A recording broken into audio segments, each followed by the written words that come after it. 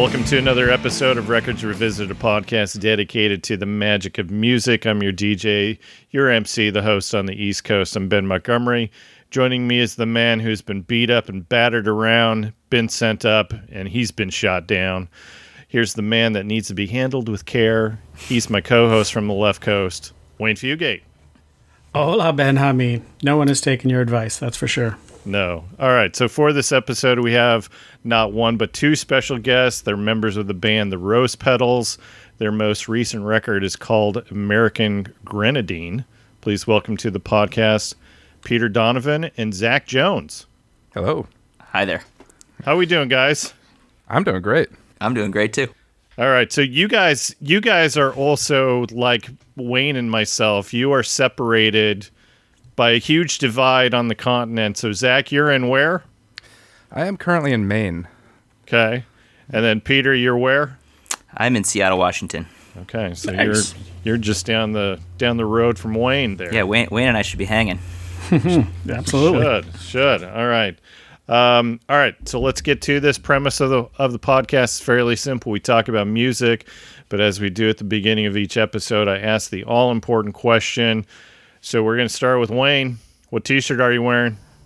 Well, I know I became 50 a couple of years ago, and it's a rule you have to get a Harley. So I got one, and so now I had to get a new shirt from my local Harley dealership. I bought a used one, but still I had to buy a shirt. Okay. Are you going to be okay with not wrecking this particular motorcycle? I have no promises. I'm not. Okay. Yeah, I'm going to do the best I can, but the historical evidence would show that probably. Are you getting like riding lessons or anything? Oh, like yes. that? Oh, yes. I'm going to motorcycle school. Okay. Good. All right. Peter, how about you? What t-shirt are you wearing? I'm wearing a t-shirt that reads, "No Huey, ? No news, ? No thanks, !" Okay. Well, we're not going to be doing sports tonight. Is that what you're saying? Oh, this isn't the 4 podcast? This is not the 4 podcast. It is not. I would, and maybe I'll offend some listeners, but I will be okay if we never do a Huey Lewis in the news episode. I think you've just offended 2 of your guests. Okay.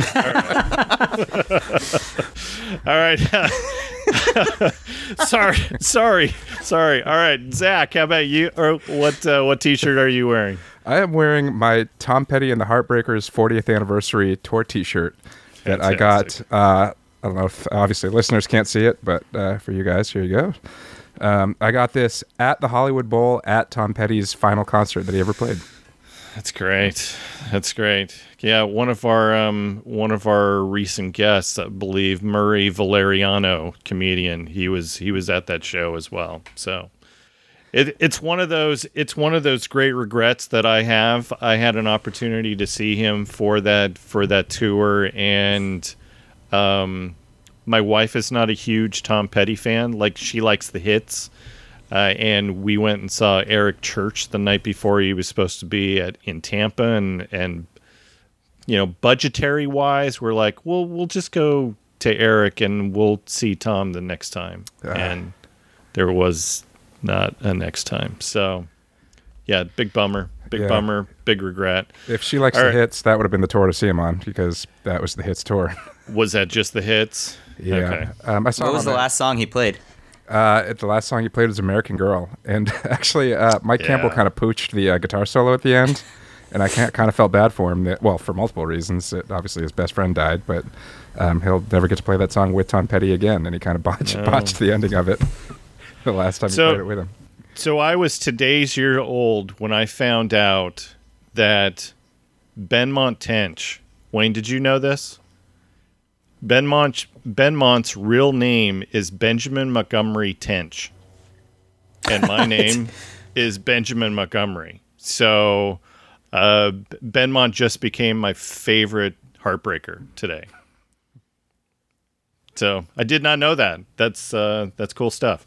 All right, I am wearing one of my Johnny Cash t-shirts. I don't know how that fits into the Wilburys, but yeah, I guess a little bit outlawish. I don't know. Well, the think highwaymen were sort of the Wilbur's- country Wilburys. So Yeah, that's true. That's true. I think adding Johnny Cash to the Traveling Wilburys would have been awesome. agreed. To replace Roy for Volume 3. Oh, that would have worked. That would have been fantastic. Well, again, we can't rewrite history. Yeah, we can. It won't come true, but we can. The former president did it all the time. Well, okay, we're not going there. All right, so American Grenadine, debut record from the Rose Petals. You guys are members of the Rose Petals. Tell me about this record, because the one blurb from the bio info that I got from your PR person was this came to fruition from a cross country tour of U.S. presidents' graves. So, I mean, and you can't just leave it at that. There's got to be some stories here of each of these songs, and like for instance, "Military Man," the song "Military Man." Who is that about? That one's about Dwight Eisenhower, Okay, the military man himself. okay, Yeah, I was on this weird, I don't know if it was like a quarter life crisis or a third life crisis, where I just decided to go check out a bunch of presidential grave sites. But, there's just all these little weird, I always think about like growing up in elementary school. I don't know if you guys had this, but like they would just have like all the pictures of all the presidents like around the top of the oh yeah, wall of the school, and you'd kind of look at it and you'd like, you'd recognize like Abe Lincoln and George Washington, but then there'd just be like, 30, 40 other people up there that you don't really ever hear about. yeah. So who's this Taft guy? right. It's like, oh, he was just like the fat one. You always have like one little tidbit that you know about him, even though they were like, in charge of our government for at least 4 years. Yeah. So that was just like something that always fascinated me with some of those like lesser known presidents. And, they all have life stories, and they all have obviously left their imprint on the country we live in now, for better or worse. So that was kind of the thematic Gotcha. seed for the record. And yeah, I was just driving around looking at all these different sites, and I was writing lyrics as I was traveling and sending the lyrics to Elijah Ocean, who is also in the band, not with us right now, but he wrote all the music to it. So that was kind of how we collaborated on the songs. And then came time to make the record, and our first call was our good buddy Zach Jones. We needed a bass player and a keyboard player and a singer and a friend to just hang with us in the studio for like 10 days. And Jones was down, so There you go. here we are. The heat lightning sparked a flame. The night the local paper went broke. With amber eyes, pink champagne, the gutter kids held cold. It never was all that good. The families were largely poor. The houses built from cottonwood. She drove them in a war. The interstate took years to make, but it will get you to the coast. A military man with a civilian smile, playing more cards than he has, constantly say that we might stay a while. Times weren't all that bad. They say that it ain't all that bad. All right. So Chesapeake Leopard is about who? That one is about Dolly Madison, who was James Madison's wife Okay. during the War of 1812, where the British Navy actually landed in Washington, D.C. They ended up setting the White House on fire. Right. But there's a famous story where Dolly was kind of left alone. Almost like 2021. Right, right. Eerily similar. But yeah, there's a famous kind of, and this is the other thing that kind of interested me about a lot of these stories is like they kind of turn into like American folklore a little bit. Like, you know, there's like George Washington and the Cherry Tree, and there's all these little kind of like folk tales that sort of permeate in with like the Davy Crockett's and the Bigfoots and all that kind of stuff. So one of the tales is that, you know, she was fleeing the White House kind of as the British were closing in, and she grabbed a copy of the Declaration of Independence, which at the time was probably pretty important because that wasn't like uploaded to the cloud anywhere, so they probably needed to hold on to that. Right. And then the other famous thing is like she had this. There was this big portrait of George Washington that she couldn't stand to leave to be desecrated by the British, so she grabbed it and stormed out just in time as the redcoats were closing in. So that was the inspiration for that one. Okay. All right. That might be my favorite song on the album. Nice. Yeah, I really dug that one. Now I'm gonna have to listen to it with different ears now that I know what it's about. So. So well spoken. It was nothing like before. And all this was broken. We left our claw marks in the door, and they pushed it through the fallen trees. The spyglass found them tenderly. You wouldn't believe all the things I've seen, and you couldn't conceive it all. In the years since I thought to recognize, took that painting off the wall.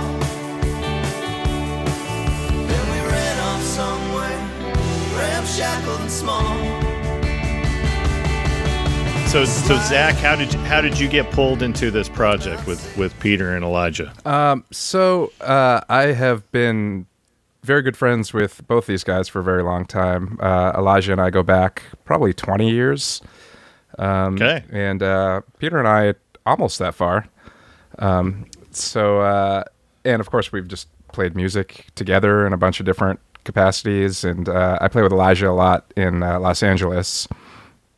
So I've played on a bunch of his records, and we're just kind of always doing projects together. So they called me up, and we're like, and I knew they'd been working on these songs for a while together. When I had seen them each, they were kind of talking about them a little bit.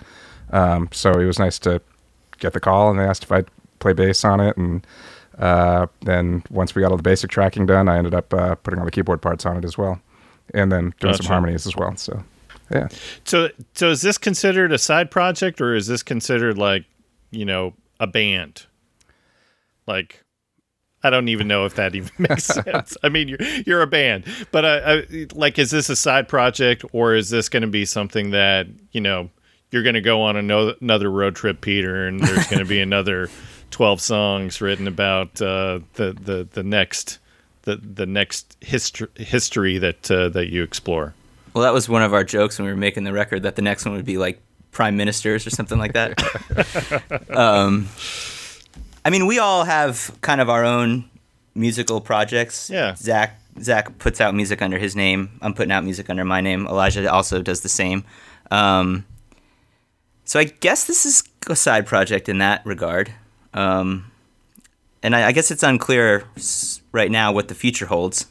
Okay. I'd like to think the three of us would make another record together in some capacity. So I feel like every project is both a side project and a primary project.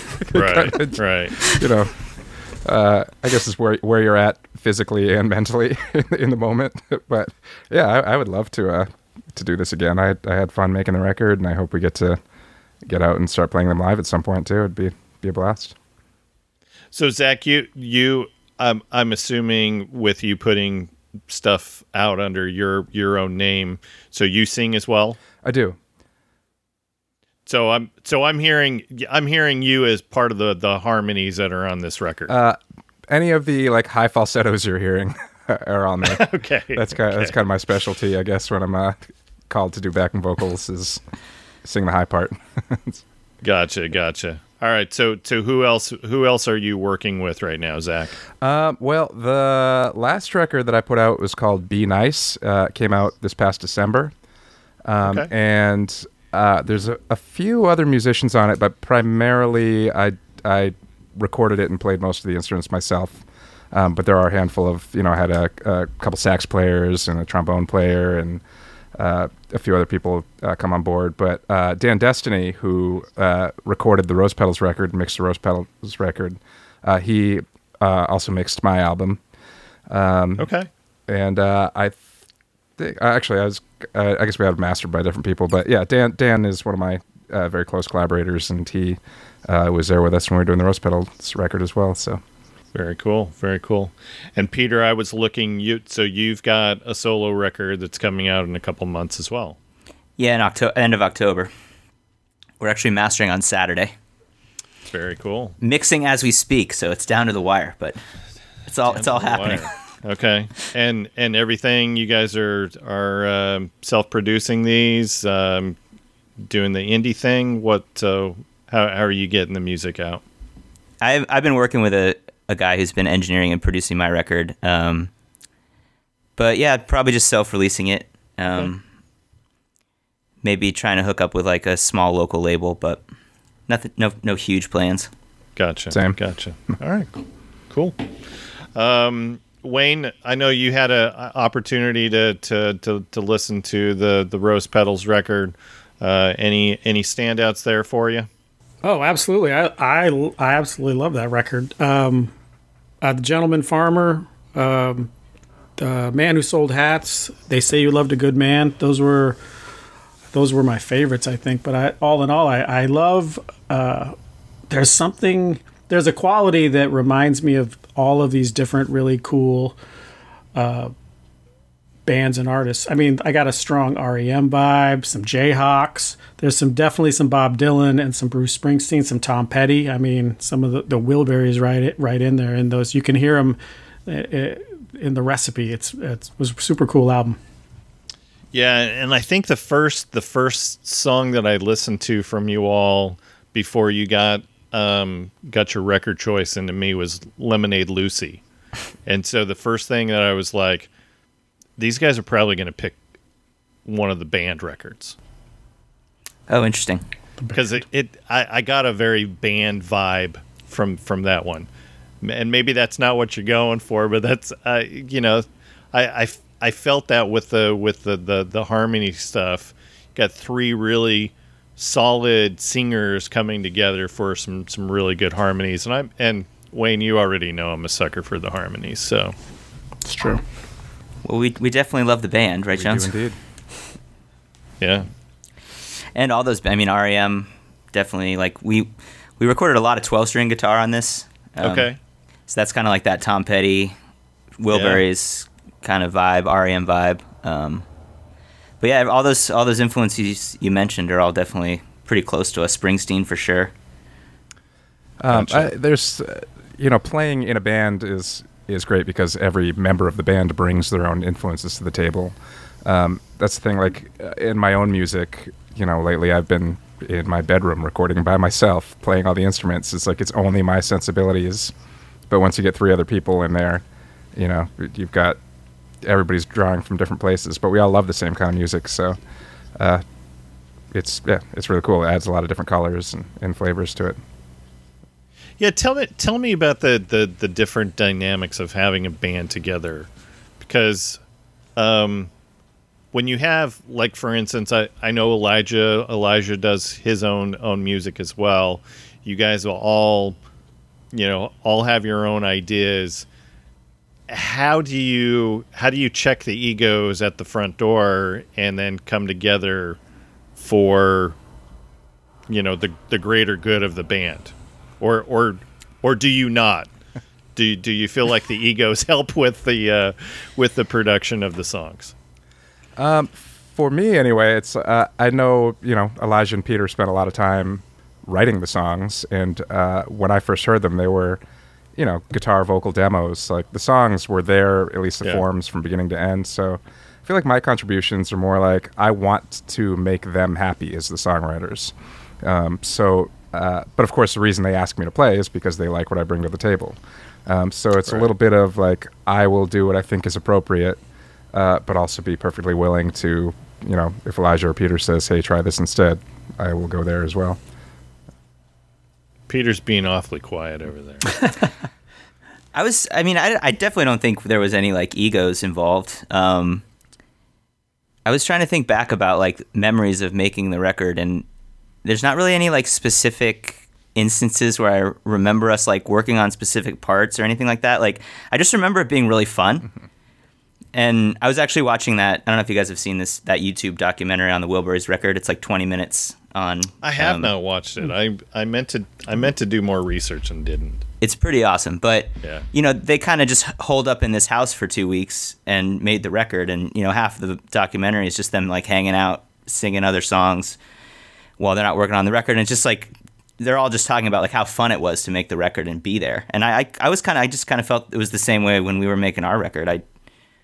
I feel like everyone, like Jones said, we all have similar sensibilities, and we all have kind of like a center pool of influences I feel like we can draw from, Yeah. while still adding our own kind of like unique elements to it. And from my recollection, it was quite smooth of a process, but maybe I'm just rose-colored glassing it. Same. I recall it being very quick and very easy. And just the inside jokes were flying to the point where by the end of the project, we were just speaking in completely inside jokes. So anybody else who walked in would just be like, "What are you guys talking about?" So yeah, just lots of laughs and a good time. I got it. All right. Well, tell us what record you guys chose to revisit for this episode. We chose Don't everybody speak at once. we chose the Traveling Wilburys Volume 1 from, I believe is it 1988? It is 1988, October of that year. Any other records that you thought about? I mean, there's probably a million. I mean, sports. But I guess we know how that would have been received. For this, sports, for Perfect World. The new one, Weather. I haven't listened to Weather. Is it any good? There are some surprisingly very good songs on it. They did not like reinvent the wheel. Okay. They just kind of did what they're good at, and turns out they're still good at it. So Okay. All right. Yeah, I'm gonna get some hate mail for that comment. Okay. Yeah, I'm glad that somebody picked this. Like we've already done 3 Tom Petty episodes. We've done a Dylan episode. We just did a George Harrison episode. Well, I say we. Wayne. You got a French mouse in your pocket? Wayne bowed out of that one because he didn't want to talk about 18 That's songs. not true. I was busy. I love to give him grief about that. But we haven't done an Electric Light Orchestra one yet. We were supposed to do a Roy Orbison record, and then the guest bowed out. I'm pretty sure that band broke up, which is why they canceled on us, because the record that they were supposed to put out never got released. So I'm glad that you guys picked this. So we were talking before the episode started. So Peter, how did you get introduced to the Traveling Wilburys? You want to start, Jones? Probably earlier in your life you were introduced to this record than me, right? He's calling you old, I think, is. Zach. I mean, he Yeah. did say, ask specifically Peter, tell us about it, but I guess now that you've deferred to me, I'll go on. I've been obsessed with the Beatles since I was like 12 or 13. And so basically just after I ate up all the Beatles records, I moved on to all their solo records and started hearing rumors about this legendary George Harrison teamed up with Tom Petty and all these other guys. And I think, as Peter was mentioning before we started recording, those records were out of print for a while. So you'd hear End of the Line or Handle with Care on the radio, but you couldn't find the records anywhere. And eventually I found some other Beatle friends and some. Actually, it was dads of friends of mine who had the CDs or had the records, and I was able to. Now he's making us feel really old, Wayne. But I was able to get copies of them that way. Yeah. And then, of course, in 2007, they reissued them in one collection, so I was able to get fresh copies of both albums.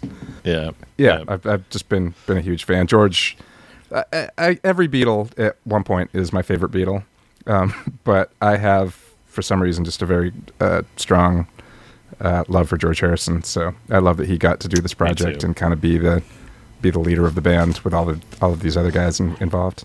Yeah, I would say that George Harrison, my love for George Harrison has evolved over the last 2 years, where I'm pretty sure that he's my favorite Beatle right now. Yeah. All right. So Peter, how about for you? Sorry, I didn't realize that first question was directly directed towards me. So I was in like my early mid-ish 20s, and I was in Los Angeles getting ready to move to Portland, where I would then meet Zach. And a friend of mine that I was working with, I had just gotten this new computer, and he had all these CDs, and I was just like burning everything he had, because I was like, I got to stock up for some music for the road trip. And he had a copy of the first Wilburys record, which, like Joan said, was out of print at the time. So he's like, you definitely got to get a copy of this.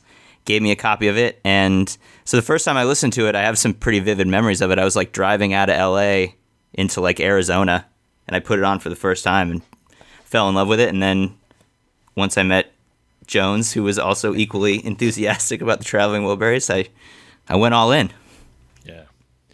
So the origins of this supergroup does come from George Harrison, essentially. So he was looking to do a B-side for what I read was a European single that he was going to do. I never found out what single it was. Did any of you guys find out which one it was?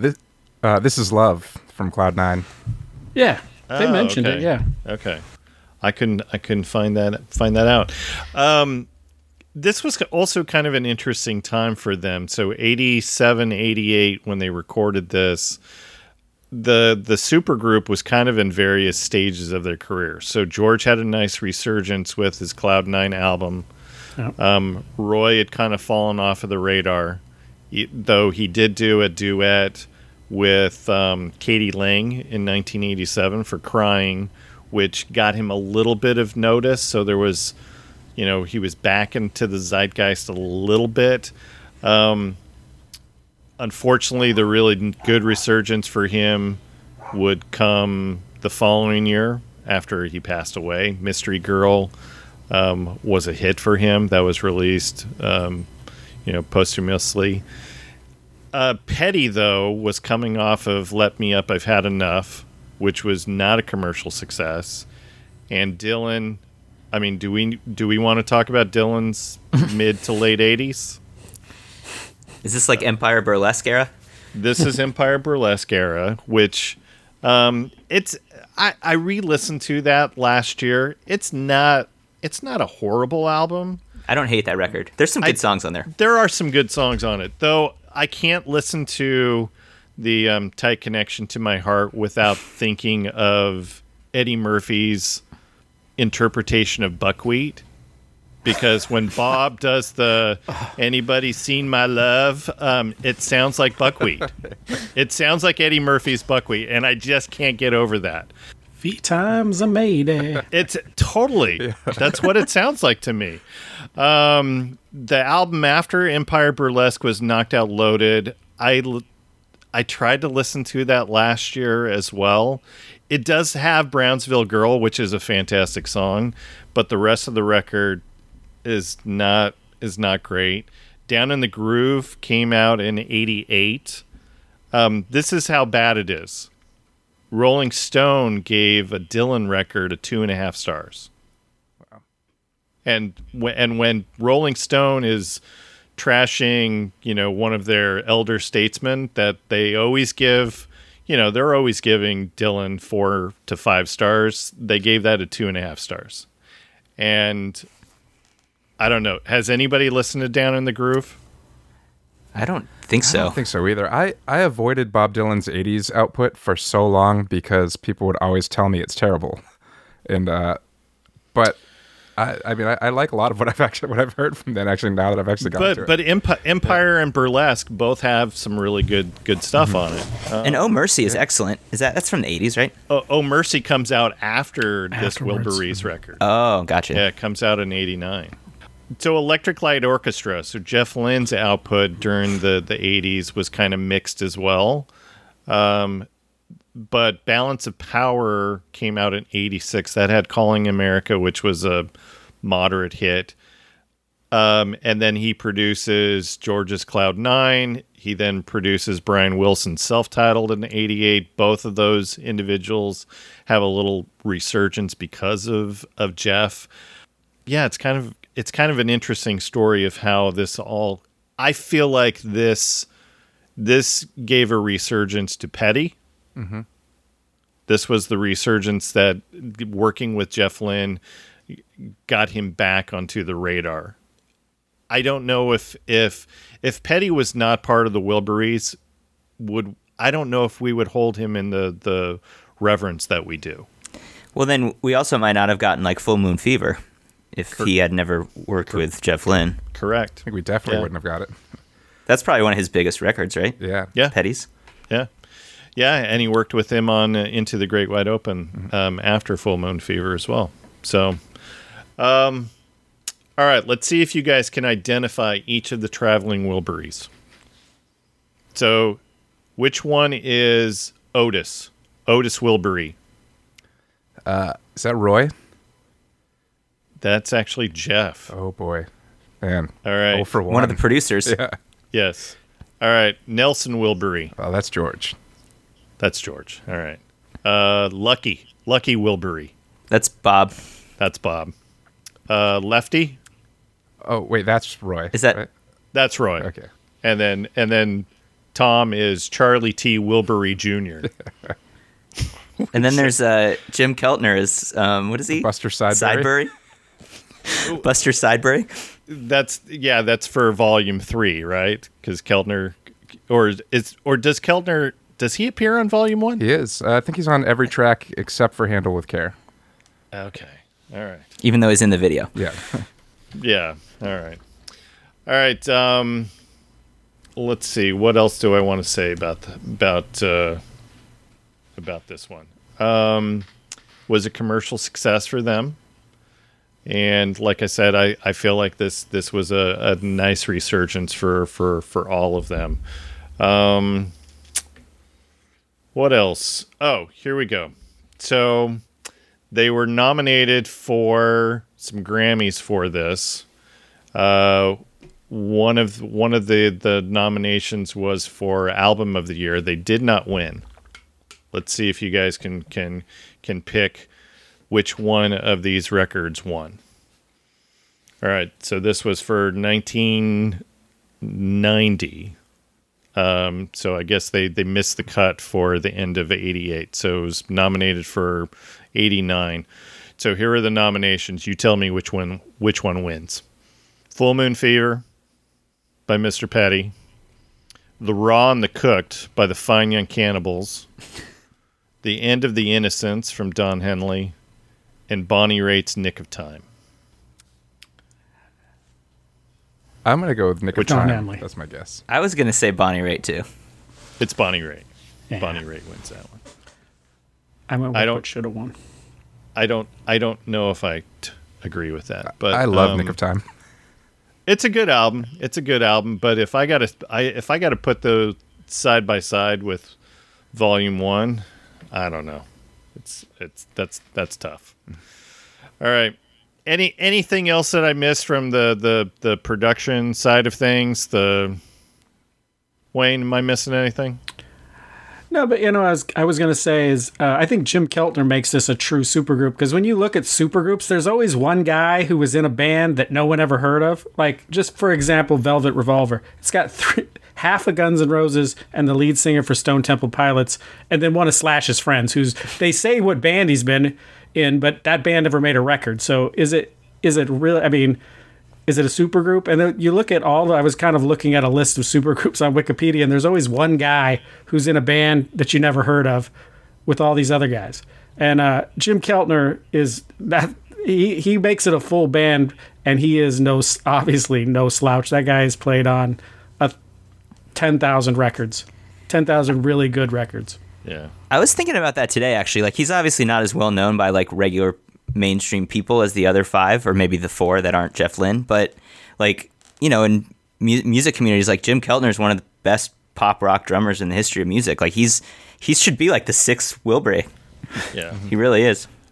Yeah, I was just filing away some of my CDs, and I put away Blind Faith. So kind of that same concept, Wayne, that you're talking about, because I'm like, oh, the supergroup of Steve Winwood, Eric Clapton, Ginger Baker, and that one other and guy. then this other guy that's a friend of Eric Clapton's. What was his name? Rick Gretsch? See, I can't even pronounce his last name. So, yeah, I feel bad. All right. Let's jump into this. Let's go track by track. As a reminder, our scoring is based off a number of songs on the record. Wayne, how many songs on this one? A perfect 10. Okay, which means our All top killer, no tight. filler. all killer, no filler, which means top song's going to get 10 points. Nick's favorite 9 points on down to lowest score of 1. So let's kick this off with debut single. This is Handle with Care. Situation's tolerable, but baby, you're adorable. Handle me with care. I'm so tired of being lonely. I still have some love to give. Won't you show me that you really care? Everybody's got somebody to lean on. Put your body next to mine and dream. Lead track. It was a commercial success on the album Rock Tracks chart, hit number 2, and was a top, I guess it was a top 50 hit on the Billboard Hot 100, but back in the 88, 89 period, I don't know if I wanted to listen to the top 40. I mean, we're talking that's prime NKOTB, Milli Vanilli. What was some of the other stuff? Debbie Gibson, Tiffany. That was prime territory for that time period. George Harrison is pretty much the lead guy on the vocals on this one. He gets the verses. Roy. I mean, I like the way they broke this up, because I think my favorite 2 songs on the album, I think they do a great job of getting most if not all of the Wilburys in it in some way. On this one, they get everybody, and George Harrison does all the heavy lifting with the verses, but then they got Roy Orbison in that pre-chorus, and then the chorus with everybody, and the first time they kind of highlight Dylan a little bit more with Petty, and then on the second time it's a little more Jeff Lynne. But I thought the way they mixed up the vocals in this really gives it that a feel of a band, of a bunch of guys that have played together for hundreds of years. Yeah, and it's got some cowbell. Jeff Lynne is credited with doing cowbell on this one. All right, I'm looking at score, so Zach, tell me why you love this one. I gave this one a 10. It's just because it's the song that started it all, and it makes me so happy every time I hear it on the radio. And as I said, like, as a George guy, it makes me proud of him that he pulled these guys together and led the whole thing. But at the same time, it's like, I'll take the verses, but I'm going to make sure everybody else gets a feature. And it's just great. It's super clever, like the great slide guitar playing, great chord changes, great lyrics. And I love that right out of the gate, he wasn't like, we've got all these legendary players, but we're not going to try to blow minds. We're just going to keep it simple and have fun. And I think this song was a total success. They knocked it out of the park. Yeah, you already brought up the fun aspect. Like it totally sounds fun. And we'll get to the next song. The next song is a lot of fun. Peter, how about you? Anything on Handle with Care? I had it as 7. I mean, it's one of my favorite songs on the record for sure. I agree with everything Joan says. It just starts everything off with a bang. The first time I ever heard this song actually was there was a Jenny Lewis record where she did a cover of this with Ben Gibbard from Death Cab for Cutie and Conor Oberst from Bright Eyes, and I believe M. Ward was the 4th one. Nice. But I had heard it on that record, and that was the first time I had even heard the song, and fell in love with it that way, and then fell in love with it this way too. That's a fantastic cover. It is very good, Yeah. and it's like it embraces all the fun elements of the song in a great way. Yeah. And I'm not just saying that because Jenny Lewis is my girlfriend. So, not just saying that. Wayne, anything before we get scores? Yeah, I think it's poppy, but it's got this great kind of folky, nostalgic vibe. And then it's got possibly the most beautifully understated harmonica that I have ever heard from Bob Dylan at the fade out. Usually his harmonica just blows your doors off, and he just brings it in at the end till the fade out, and it's a gorgeous way to end it. Yeah. All right, this is my 8. Wayne? 9. All right, Zach, one more time on your score. I give it a 10. All right, and then Peter. 7. All right. Next song, Dirty World. Oh, baby, turn around and say goodbye.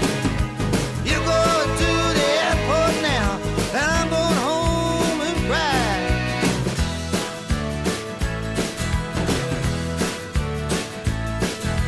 He loves your electric dumplings. He loves your red bell peppers. He loves your fuel injection. He loves your service charge. He loves your 5-speed gearbox. He loves your long endurance. And like I mentioned, this one is just fun, especially towards the end where they're like, he loves your electric dumplings. I don't even know. What is an electric dumpling? That the end. Here's the thing: is I like musically where I thought it kind of jumped off of the last song and kind of keeps that whole this old folk traveling brother band thing together. But I'm not, and I think Bob Dylan did take advantage of not being Bob Dylan. Like he's Lucky Wilbury, and he gets, because some of these lyrics are overtly sexual, which. Sure. Is definitely not Bob Dylan. Like he's much more clever with words than this. And so early on that bothers me because it's a bit much. And I know it's probably a little post Me Too, but it's also a guy who has a mother and 2 sisters and 3 daughters and 3 granddaughters. So I don't know, it rubbed me a little bit the wrong way. And then towards the end, when I finally start to think maybe I'm being too hard on Lucky, then they go into this. It's ridiculous. Like, I get that you're going to throw random phrases out to try to end this because it's a cool idea, but they put no effort into this whatsoever, it felt like. That is true. They the story is that they had a bunch of magazines kicking around in the studio, and George Harrison just handed them, it was like Auto Mechanic magazines or like People magazines or whatever, and he just handed them out to everybody and told them to like find a line, and they literally put no thought into it at all. I feel like 3 of these guys are probably among the best songwriters ever. I just feel like they could have done better than Big Refrigerator and Red Bell Peppers. Fuel injection. Maybe. Yeah. And you guys know that the original name of the band is listed in that ending. So Trembling Wilbury. He loves your Trembling Wilbury. That was originally supposed to be the name of this supergroup, and I think the record label talked them out of that because that actually reminds me of another fun fact, which is where the word Wilbury comes from. Yeah. Which apparently when Jeff Lynne and George Harrison were working on Cloud 9, they were having some issues with their equipment, but also like any mistakes they made in recordings. They would say, "We'll bury it in the mix," and apparently, we'll bury it in the mix. That just turned their into British accents. Mistakes turned into Wilburys. So I love it. I love it. All right, scores. This is my 4. Zach, your score? I gave it a 3. Okay, Peter. I gave it a 6. I guess I like it better than than the group. All right. Well, Wayne. I gave it a 4. Okay. I'm in the same boat as Wayne is when Bob Dylan starts singing about, your sexy body and stuff. I'm just like, makes me shiver a little Oh bit. yeah, wax jobs and parking where the sun don't shine. It's a bit, like I say, I felt like he was stepping, like I'm not Bob Dylan right now, but it just went too far, I thought. There's also on volume 3, that song, She's My Baby. There's one line where he says, like, she likes to stick her tongue down my throat. And it's just so gross hearing Bob Dylan sing that. Oh, that gives me the creeps. All right. Next song is Rattled.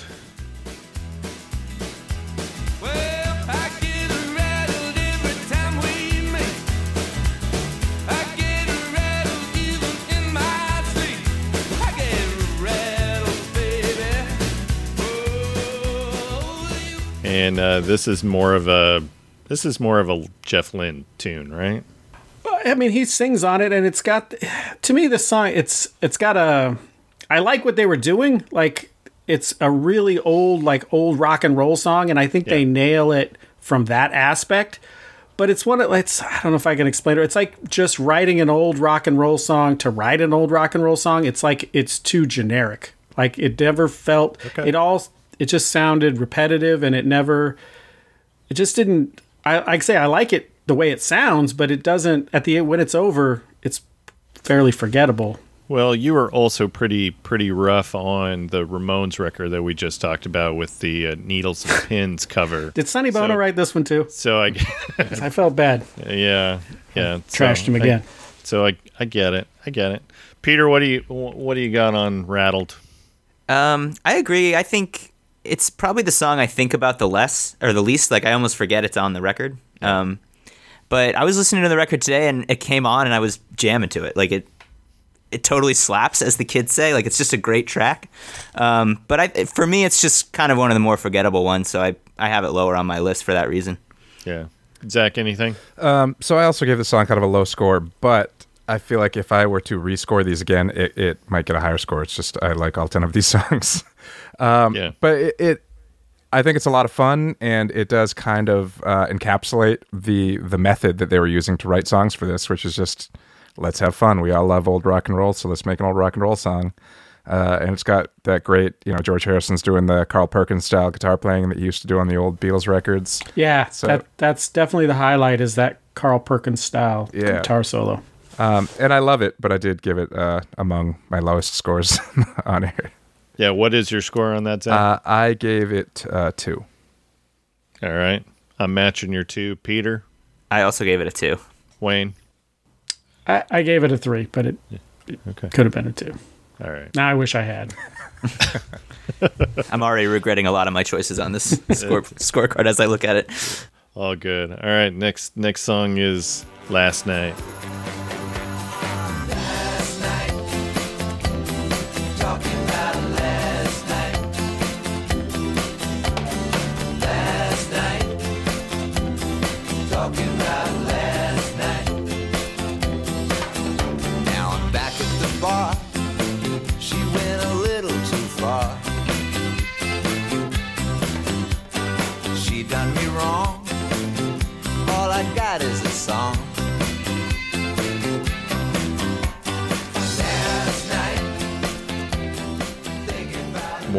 More of a petty song, correct?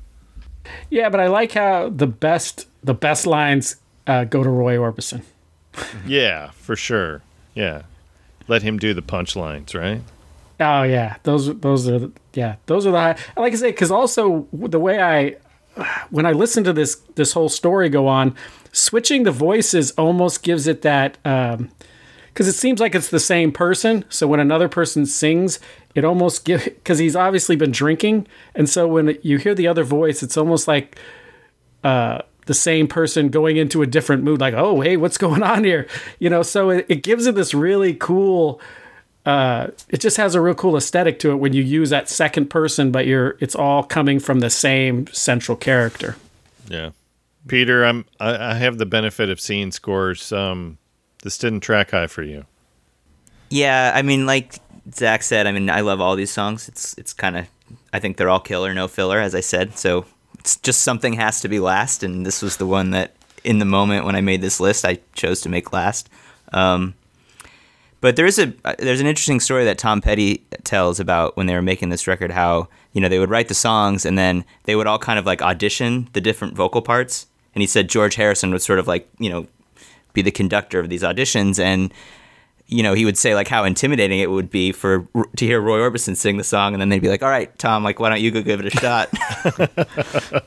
And there is some footage in that documentary of him singing the Roy Orbison part of this song. And he, it's out of his range and it doesn't sound that great. But, I think this is a great example of how they used all of their different talents in a way to kind of make a cohesive and an effective song.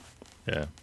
I just bought the Roy Orbison live at the BBC recordings on CD. Oh my gosh, it's so fantastic. What a voice. Zach, anything else on this before we get scores? Kind of in the same boat. I mean, I feel like this song for some reason sort of like Rattled gives me that, like, oh, you can tell they just came up with these kind of on the spot a little bit. But I think Roy Orbison is definitely criminally underused on this record. So when he comes in moments like this, it's great. You're like, oh, that voice. Yeah. But overall, also in that documentary, I think there's a moment where they're all sitting around with the acoustics and Bob Dylan starts kind of playing the initial changes in this. And he's like, what about a song like this? So it's kind of cool that it kind of became a Tom Petty feature when it, according to that documentary anyway, it looks like Bob Dylan kind of started the changes. Yeah. But Gotcha. All right, Wayne, your score? I gave it a 7. I like the story, and I like the way they gave it that island feel, which kind of gives it this guy on vacation. And I love the way it ends with him in the bar after he just got robbed by this woman. And there's something to the way this is the most recent time that this has happened to him, but this is not the first time that this has ever happened to that guy. You can get that from this story. Like, I was just robbed by a prostitute. This happens all the time. Whenever I go on vacation. Love it. All right, Peter, your score? That's my 1. All right, Zach? I gave it a 4. Okay, and I put this at a 6. All right, next song, Not Alone Anymore. I lost you, how was I to know? Not alone. I'll see you through the rain. Not alone. Through the heartache and pain. Not alone. It hurts like never before. You're not alone anymore. I never knew I could feel this way. And we were just gushing on Roy. Here we go. We can gush all over Roy on this one. Sung mostly by Roy, written mainly by Jeff Lynne is what I saw. Even though I think all 5 members are credited as the songwriters for each of these songs, if I remember correctly. All right, so looking at scores, I'm just going to throw this over to Peter. This is my number 10. You, yeah. So I agree with what Zach said about, Roy is not very prominent on this record. So when he gets to shine, it's very special. And I think that this is just a shining moment for him. And I remember the first time I was listening to this record, like I kind of knew Handle Me With Care. And then I kind of worked my way through those other 3 songs, which are kind of all over the place. Yeah. And then I feel like when this song came on, if it really like grounded the record for me in a way that was like pretty powerful, and I sort of like felt like I kind of fully understood like what they were doing here, and I mean it's just a great kind of like, I know Roy Orbison had another record after this, but it's like, for the end of his career and his life, for him to just, this track is just like an all-time vocal performance in my opinion, and I think it's just a gem. Yeah, absolutely. Wayne, what do you got on this one? Well, I'd like to say, if I have any criticism, it's that there's not enough use of the rest of the band, so it felt much more like a Roy Orbison song, which it actually has this kind of, it almost feels like a response to Only the Lonely, which I thought was a beautiful touch. And he's just got one of the most recognizable voices of all time. It's just so warm and rich, and it's my score isn't a reflection of how much I like the song as much as I guess I like hearing them all. I think the concept of these group of guys, and I like my favorite songs on this record are when they all kind of divide it out a little bit and everybody gets I think it works best. This is a absolutely great Roy Orbison song. This should have been on his upcoming solo record. Just a phenomenal song. But if I had to say anything, it's that it sounds like a Roy Orbison song with a really good with some really top-notch backup singers in the harmonies. What's your score on this one? 6. All right, Zach. I also gave it a 6, and I agree with everything that Wayne said, but at the same time, I also agree with Peter that by the time this song comes and you hear Roy Orbison just kind of take it the whole way through, it's like I feel like he deserves it because he's underused on some of the other songs. But it could have worked on Mystery Girl as well. But I'm happy they stuck it in the middle of the Wilburys record. Yeah. All right. We already got Peter's number 10, so this is my 5. All right. Next song is Congratulations. You finally did succeed. Congratulations for leaving me in need. This morning I looked out my window and found a bluebird singing. All right, so Wayne, if you wanted the rest of the band, this is good sequencing though, right? Oh, this I can say this. I feel bad because this is boring. This feels like there's effortless and then there's no effort, and this feels like it falls into the latter category. Okay. All right. Well, I guess that's point, and I'll be counterpoint. I gave this my 7. I like this song, and I kind of surprised myself because it is dominated by Dylan. Which, looking at my scores, I'm like, I guess I like Dylan more than I think that I like Dylan. I would say if you're looking at it from a lyrical standpoint, like we do on a lot of episodes, Wayne, there's not a whole lot lyrically for this. This is something that a Dylan could probably have scrawled in 7 minutes. It's probably lyrically what happened. Yeah, and that's probably what happened. Luckily, there's no references to big refrigerators or anything on this particular Red bell peppers. track. Red bell peppers, yeah.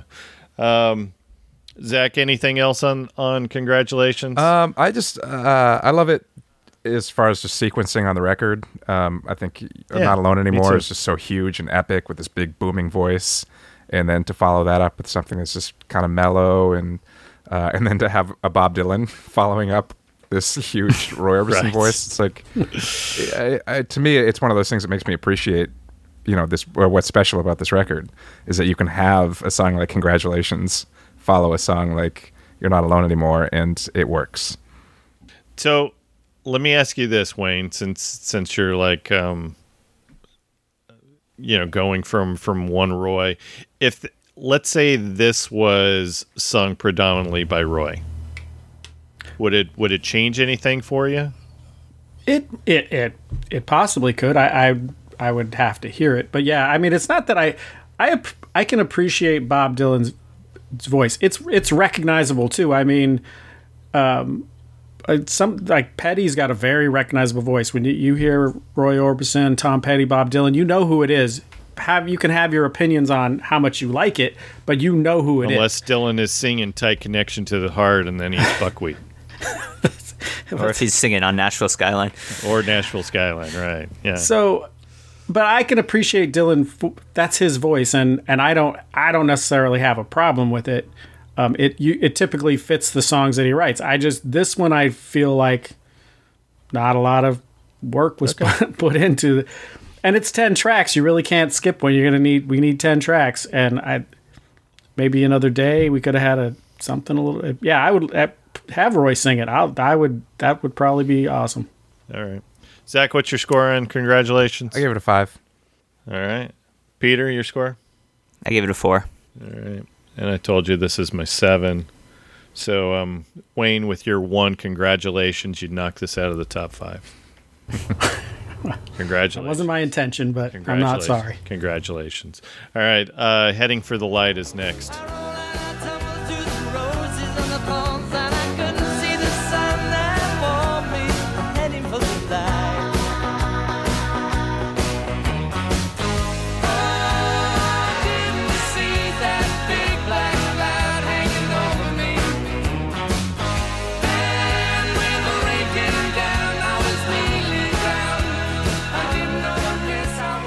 And I threw this out on the socials where I was like, tell me what you got for favorite tune.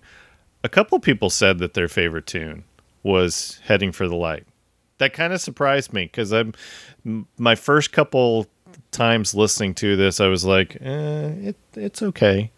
And I kind of need to maybe revisit my score on this one because I gave it a 3. And I'm feeling really bad about it. Yeah, you should. I mean, okay. All right. Like I say, here's the thing about ELO. In between like 76 and 80, like they were everywhere. They were huge, and they combined rock and roll and disco. I listen to it now, and I'm like, what the hell is going? This? It doesn't stand up. I will say that. I remember loving Xanadu. I loved all Turn to Stone, Evil Woman. I loved all that stuff. It is dated. It doesn't hold up as well. But you can't knock Jeff. But as a time capsule? Oh, you can't knock. Well, first of all, just look at it from the aspect of Jeff Lynne was able to look at, what was happening in music and still make a rock record, but yet use some of those influences and double his audience. I mean, he brought other people to the party. So it had, at the time, it seemed much better than it does to me now. But all right. This song encapsulates some of that, and I guess my hidden love for ELO kind of shows in my score. But I think George Harrison, if you strip some of that big ELO stuff off of it, it sounds like something that would have fit on Cloud 9, and there is something inside it that is uniquely George Harrison, and it does have a very defiantly optimistic view that comes across in some great sax work. Yeah. All right. Zach, I'm going to defer over to you. This is one of my favorites on the record, and I think it just because it is so George-centric. I love that this is the song. He was like, all right, I'm going to step out and be at the front of this band for this song. And I feel like it probably could have fit on Cloud 9, but at the same time, it has all those awesome backing vocals, and I love that guitar part at the beginning, and love the lyrics. It just works for me all the way through. Gotcha. Peter, anything on Heading for the Light before we get scores? I find the optimism in it kind of refreshing for a George Harrison song, which I like about it. But yeah, I really like the song too. I gave it a 5 only because I had to give it something, but I like the song a lot. All right, Zach, what was your score? I gave it a 9. All right, Wayne, 8. All right, I feel bad for my 3. All right. Next song is Margarita.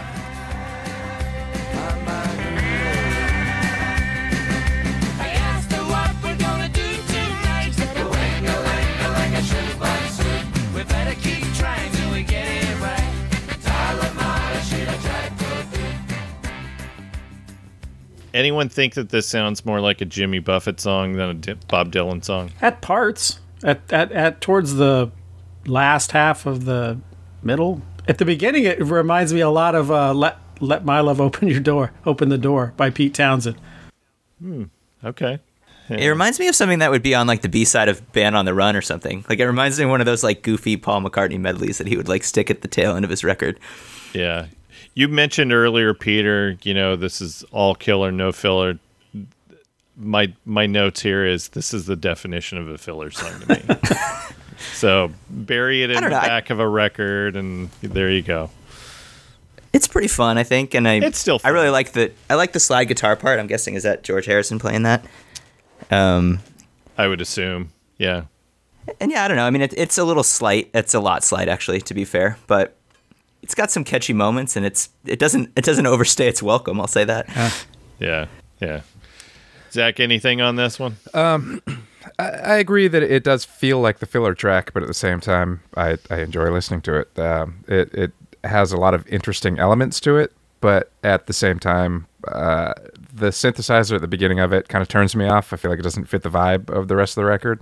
But then the slide part's great, and then there's other parts that are great, but it just feels like parts crammed together and not necessarily a through line song. So it was at the bottom of my scoring. Yeah, spoiler alert, this is our lowest score. This is my 1. Wayne? Yeah, I echo Zach's comments. It feels like parts. There's some of those parts are interesting. I like that Dylan part. I'm interested to see where that goes. It has this kind of cool darkness to it, and then it's gone, and it's a completely different song from the synthesizer track that started. Then they bring the synthesizers back at the end, and yeah, it definitely doesn't overstay its welcome, but it also never gets going in one singular direction. Yeah. Zach, what was your score? I give it a 1. All right. And then Peter, what was your score on this one? I gave it a 3. All right. Anything on this as to why this got a higher score for you than last night?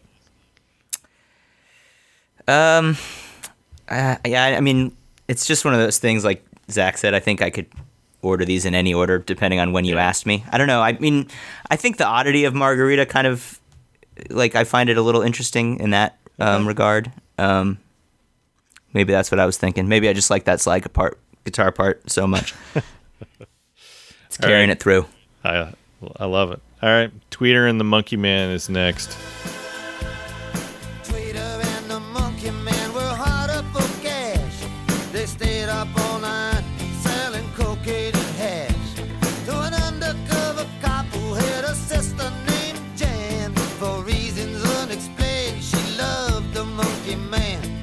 Tweeter was a Boy Scout before she went to Vietnam and found out the hard way nobody gives a damn.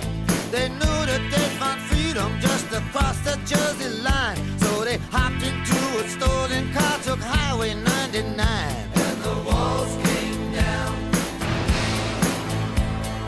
all the way to hell. Never saw them when they're standing, never saw them when they fell. And this is predominantly a Dylan on here. Somebody on Twitter indicated that this was a diss on Springsteen. Yeah, I read and that then too. I started looking at it and the lyrics, and it was like, holy crap, I guess it is. References to Jersey Line, State Trooper, Thunder Road, Highway 99. What else? Mansion on the Hill. I'm sure I'm missing some stuff. Yeah, and I think What was it? Mansion on the Hill? yeah. And I think that would, and I absolutely get, I read the same thing. I read something similar, and I think that may, it, but what's funny is it doesn't hold up because number one, his cadence is almost identical to the Hurricane. And Bruce Springsteen has never been, I mean, Bruce Springsteen characters are typically true to life characters. I think the reference to Vietnam, the Vietnam veteran thing is definitely another one of the Born in the USA. Yeah, Springsteen references. So they're in there, but it almost sounds like he's mocking. He's more likely to be mocking Bob Dylan or Tom Waits than he is Bruce Springsteen. Other than the fact that he keeps mentioning Jersey. Yeah. Okay. And I do like this, that Thunder Road is the song that contains the line about Mary's dress waves. The screen door slams, Mary's dress waves, Roy Orbison sings for the lonely. That's true. I totally forgot. I guess to misquote a famous commercial from the 80s is what's the beef? Well, I mean, like if Dylan wrote this song, does he have a beef with Springsteen? Or is he other than Springsteen was introduced to him one time as the next Bob Dylan, the new Bob Dylan, I believe. That happened. But Yeah, but I also I like to say I think he took an opportunity to not be Bob Dylan for a second to the best of his ability, and so maybe he has some axe to grind with Bruce Springsteen, and Lucky Wilbury is the guy doing it now. It's not Bob Dylan. Yeah, it's Lucky. But I just thought the characters were over the top, and like I say, I will say. Tweeter is clearly transgender, and I thought that was actually handled fairly well for 1988. Yeah. Zach, what do you got on this one? I feel like it could be interpreted as a diss on Springsteen, or it could be a tribute. I mean, if I was going to write a diss record on somebody, I don't know if I would be able to name drop as many songs by the person I was trying to diss as he does here. And he really does capture, I feel like, a lot of the elements of a Springsteen song, even the names. I mean, Tweeter and the Monkey Man. It's like they blew up the Chicken Man in Philly last night, or the Magic Rat. Like all these things that Springsteen always has. And I love that it's just like this big long story too. Like I feel like this is the reason we invite Bob Dylan to the party, is because he can throw together a lyric like this. That's like he's clearly just having fun, but it's also really good. Yeah, Dylan doesn't need to get lyrics from a Popular Mechanics magazine. Yeah, it doesn't need that. Peter, what do you got on Tweeter and the Monkey Man? Zach and I have actually spent probably way more time talking about whether or not this is a Springsteen diss or not than anyone probably should. My understanding is that Bob Dylan and Bruce Springsteen are friends as much as anyone is friends with Bob Dylan. So I guess I don't really see it as a diss either. I would see it more as like a wink, maybe. A gentle. But Yeah, you give your friends a bad time. I mean, I don't think it doesn't feel like it has malice in it. I just thought, like, even the Chicken Man is an actual mobster in Philly. So, I mean, I just felt like he went over the top, which I don't dislike. I mean, yeah, I give Ben bad time all the time, and we are the best of friends. I don't feel there's any malice in it. I just so you think. Personally, I hate you, but you know. But and he mentions Jersey Girl, which that's actually a Tom Waits song. He could have just as, because this is the kind of thing from my experiences with Tom Waits. Tom Waits could absolutely write a song like this and use characters like that. He'd bring them to life a little bit, possibly a little bit more vividly. Unfortunately, I can't find any evidence of Bob Dylan ever talking about working on the Traveling Wilburys record at all. all of the interviews you find are all of the rest of them talking about what a great time it was. And, Dylan always showed up when it was time for work, but I can't find him on any promo, ever, like, answering questions about it in interviews. So who knows? Springsteen inducted Bob Dylan to the Rock and Roll Hall of Fame, though, right? I think you're correct, yeah. Yeah, I believe so. So he must not be mad. Yeah, I don't think there's any. I don't think there's any hard feelings in it. I think he was, but I do think that it's definitely meant to, like I say, just like your buddies. You give them a bad time because they're your friends. You don't have any problem with the way they write songs. You just he's Bruce Springsteen and I'm Bob Dylan, or I'm Lucky Wilbury. I get a chance to take a shot at him. I'm gonna do it. That's it. All right. This is my 9. Peter, your score? This is my 9 too. This is one of my favorites on the album. Yeah, and I surprised myself because again, I gave Dylan songs some really high scores on this album. Zach, what do you got? I gave it a 7. All right, Wayne. I only gave it a 5. Wow. All right. All right. We're gonna wrap up this this album with End of the Line.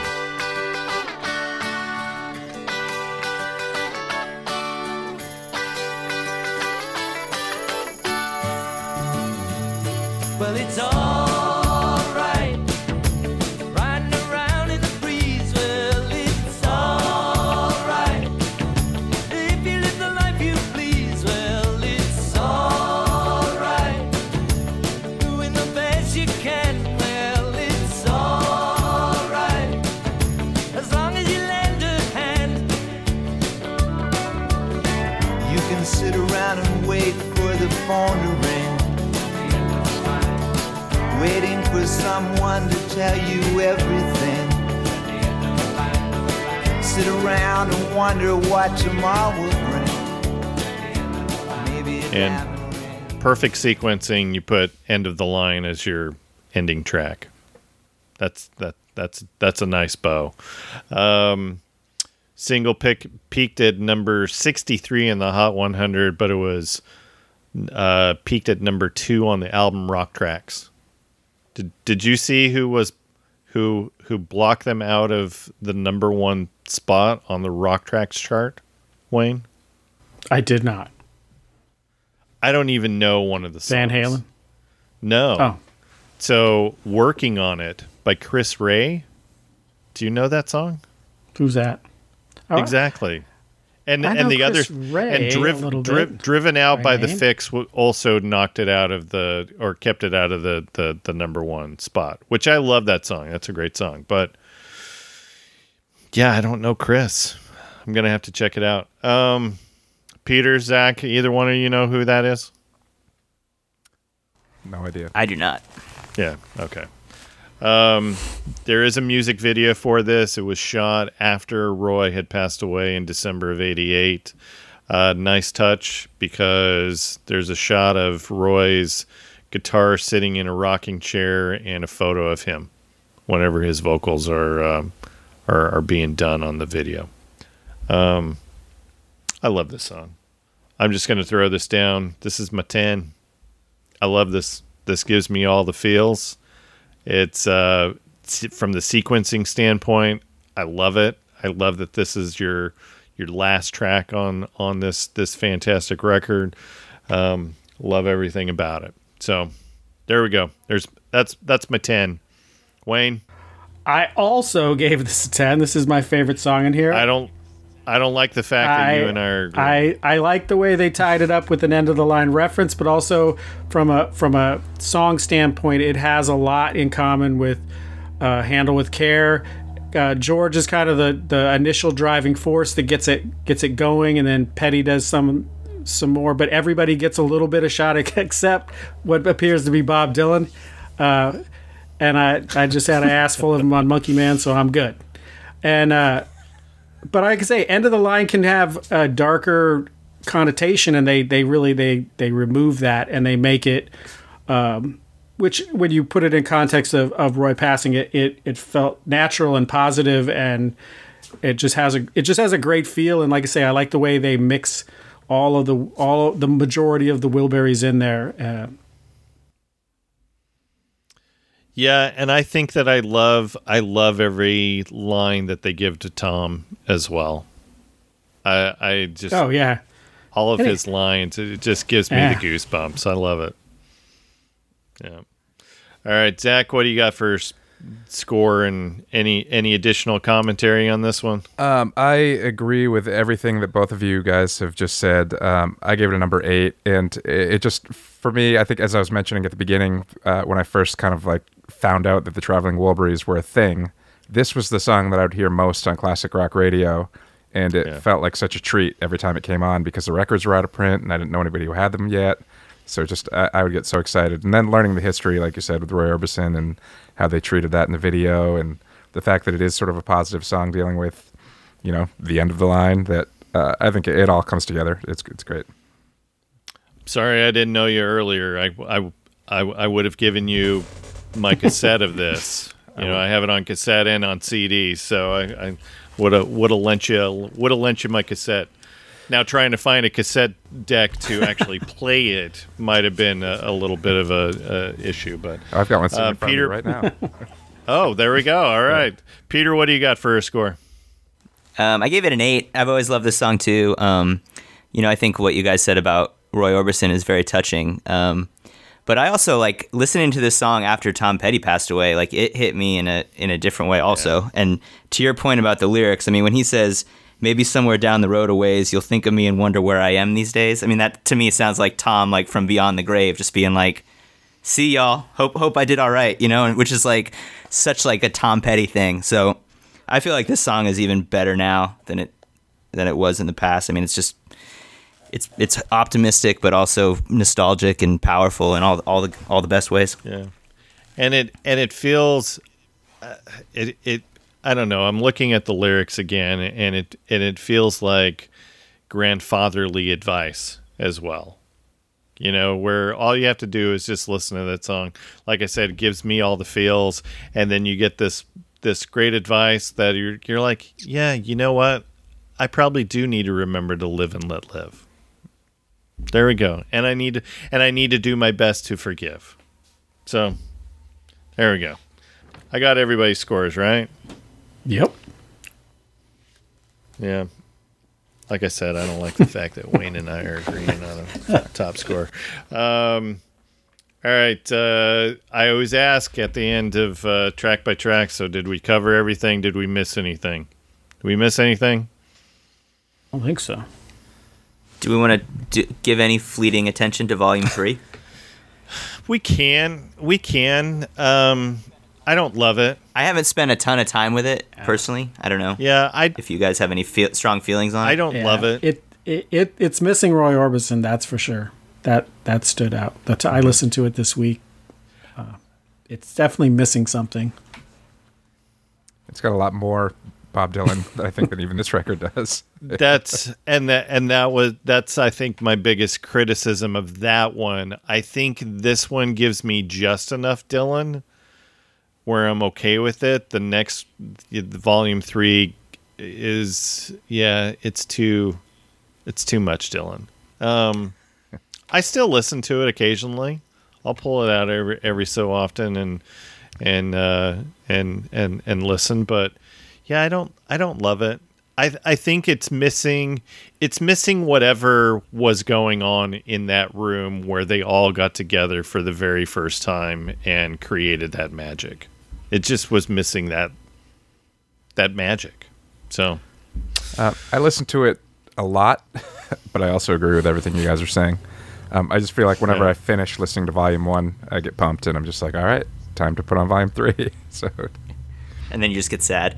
no, I don't get sad. I enjoy it. It's not as good, but I enjoy it. I really like even when Tom Petty's just talking about storing his gear in a cool, dry place. I'm into it.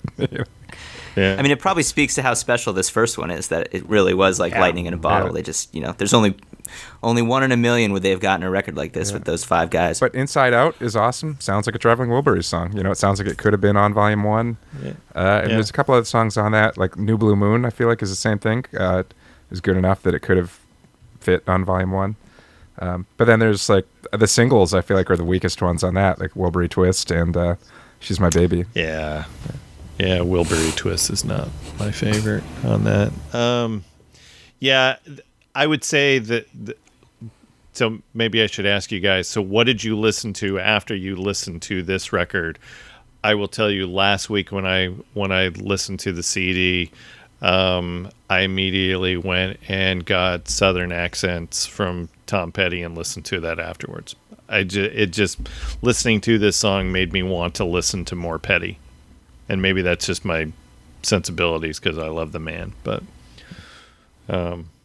Wayne, any listens get prompted for you after listening to Volume 1? Yeah, I hadn't listened to Cloud 9 in a long time. Okay.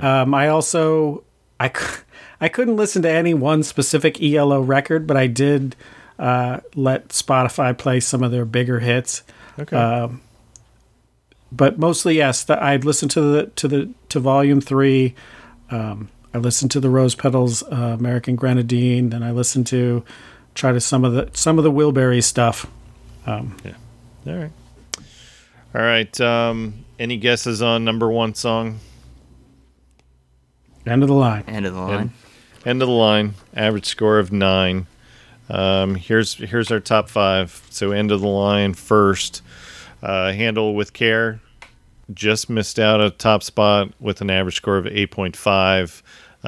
Since Zach gave it his highest, Wayne, you gave it a 9. Third was Tweeter and the Monkey Man. That was mostly Peter and my doing with our 9s on that one. Fourth was Not Alone Anymore. Mostly with Peter's top score on that one. And then I tried to tank Heading for the Light for you guys with my crappy 3, but that just just edged Last Night, mostly because Peter tanked that one out of our top 5 with his 1. I feel great about that list. Those are probably my 5 favorite songs on the record. Okay. Yeah. I feel bad Last Night's not in there, but it's all good. I can work with that list. Yeah. Guys, this has been fun. Yeah, thank you so much for Yeah, having this us. was a blast. Yeah, that was a blast. Thanks so much. So tell us where people can find all about the Rose Petals. The record's up on Spotify. We got some vinyl we're selling on Bandcamp. If you look up the Rose Petals on Bandcamp. Okay. Yeah, wherever else you stream music, it's probably up there. And then Zach, where can they find your solo stuff? All of the same places, actually. So I spell Zach with an H, Z-A-C-H. So Zach Jones Tunes, Tunes is in music, of course, is pretty much all of my socials and my website and my Bandcamp stores, Zach Jones Tunes. But also just Zach Jones on Spotify or anywhere else you look, you'll find it. But Be Nice is the most recent record. So. Excellent. And then Peter, your solo stuff, where can people find you? Yeah, PeterDonovanmusic.com is my website. And I'm putting out it's going to be my debut solo record at the end of October. And that'll be up on all the sites, all the spots. Perfect. All right. Last question, though, we throw out to all of our guests. So who do you guys know that we don't know who should join us on this podcast to revisit one of their favorite records? Spencer Albee. It's funny, I was going to say the exact same thing. Okay. I don't know Spencer. He and I actually co-host a podcast, and we played music together a lot for a long time, and still do, actually. So. Okay. Tell us about the podcast.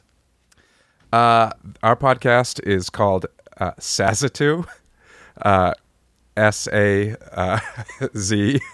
I can't even do it now. It's an acronym for Spencer and Zach Explore the Universe. So Okay. S-A-Z-E-T-U.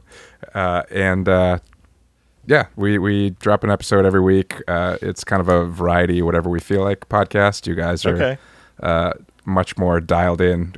Ours can be, not that we're not dialed in, but we talk about records one week, movies the next week, current events the following week, whatever is kind of striking our fancy, we'll talk about. So it's a lot of fun. Awesome. Okay. Well, But Spencer there you is go. a Got very a nice little knowledgeable plug there. music man. I think he would be a great on here. All right. Well, we'll chat offline to get Spencer on here. All right. So as a reminder, you can find all of our old episodes. Just go to recordsrevisitedpodcast.com for that. Of course, we're on all the major platforms. Go subscribe and rate or review us on all of those. We're active on the socials as well. You can find all of our happenings on the Facebook page. Just go visit Records Revisited Podcast there, or on Twitter at Podcast Records. Wayne has separate content on the Instagram page. Where can they find you there? Records Revisited Podcast. So that's pretty easy. And then, of course, don't forget to join our Patreon to get episodes early. And if you contribute at the guest revisitor level, you can join us on an episode to talk about one of your favorite records with us. And yeah, we're starting to record some of those episodes with our guests. So we've got some fun ones coming up. We've got some Springsteen. We've got some Gaslight Anthem that we're going to be talking about. And Nice. some Ray LaMontagne for the very first time, Wayne. So looking forward to all that. So just go to patreon.com/Records Revisited Podcast to join on all the fun there. So thanks for listening. Please go support the arts. Now that our favorites are back out there doing the touring thing, make sure you go to a live show and support your favorites. Buy a t-shirt of the band. Make sure you buy a record. Visit our record store, and not just on Record Store Day. We are Records Revisited, and we are Out. out. See, I was late that time. That was great.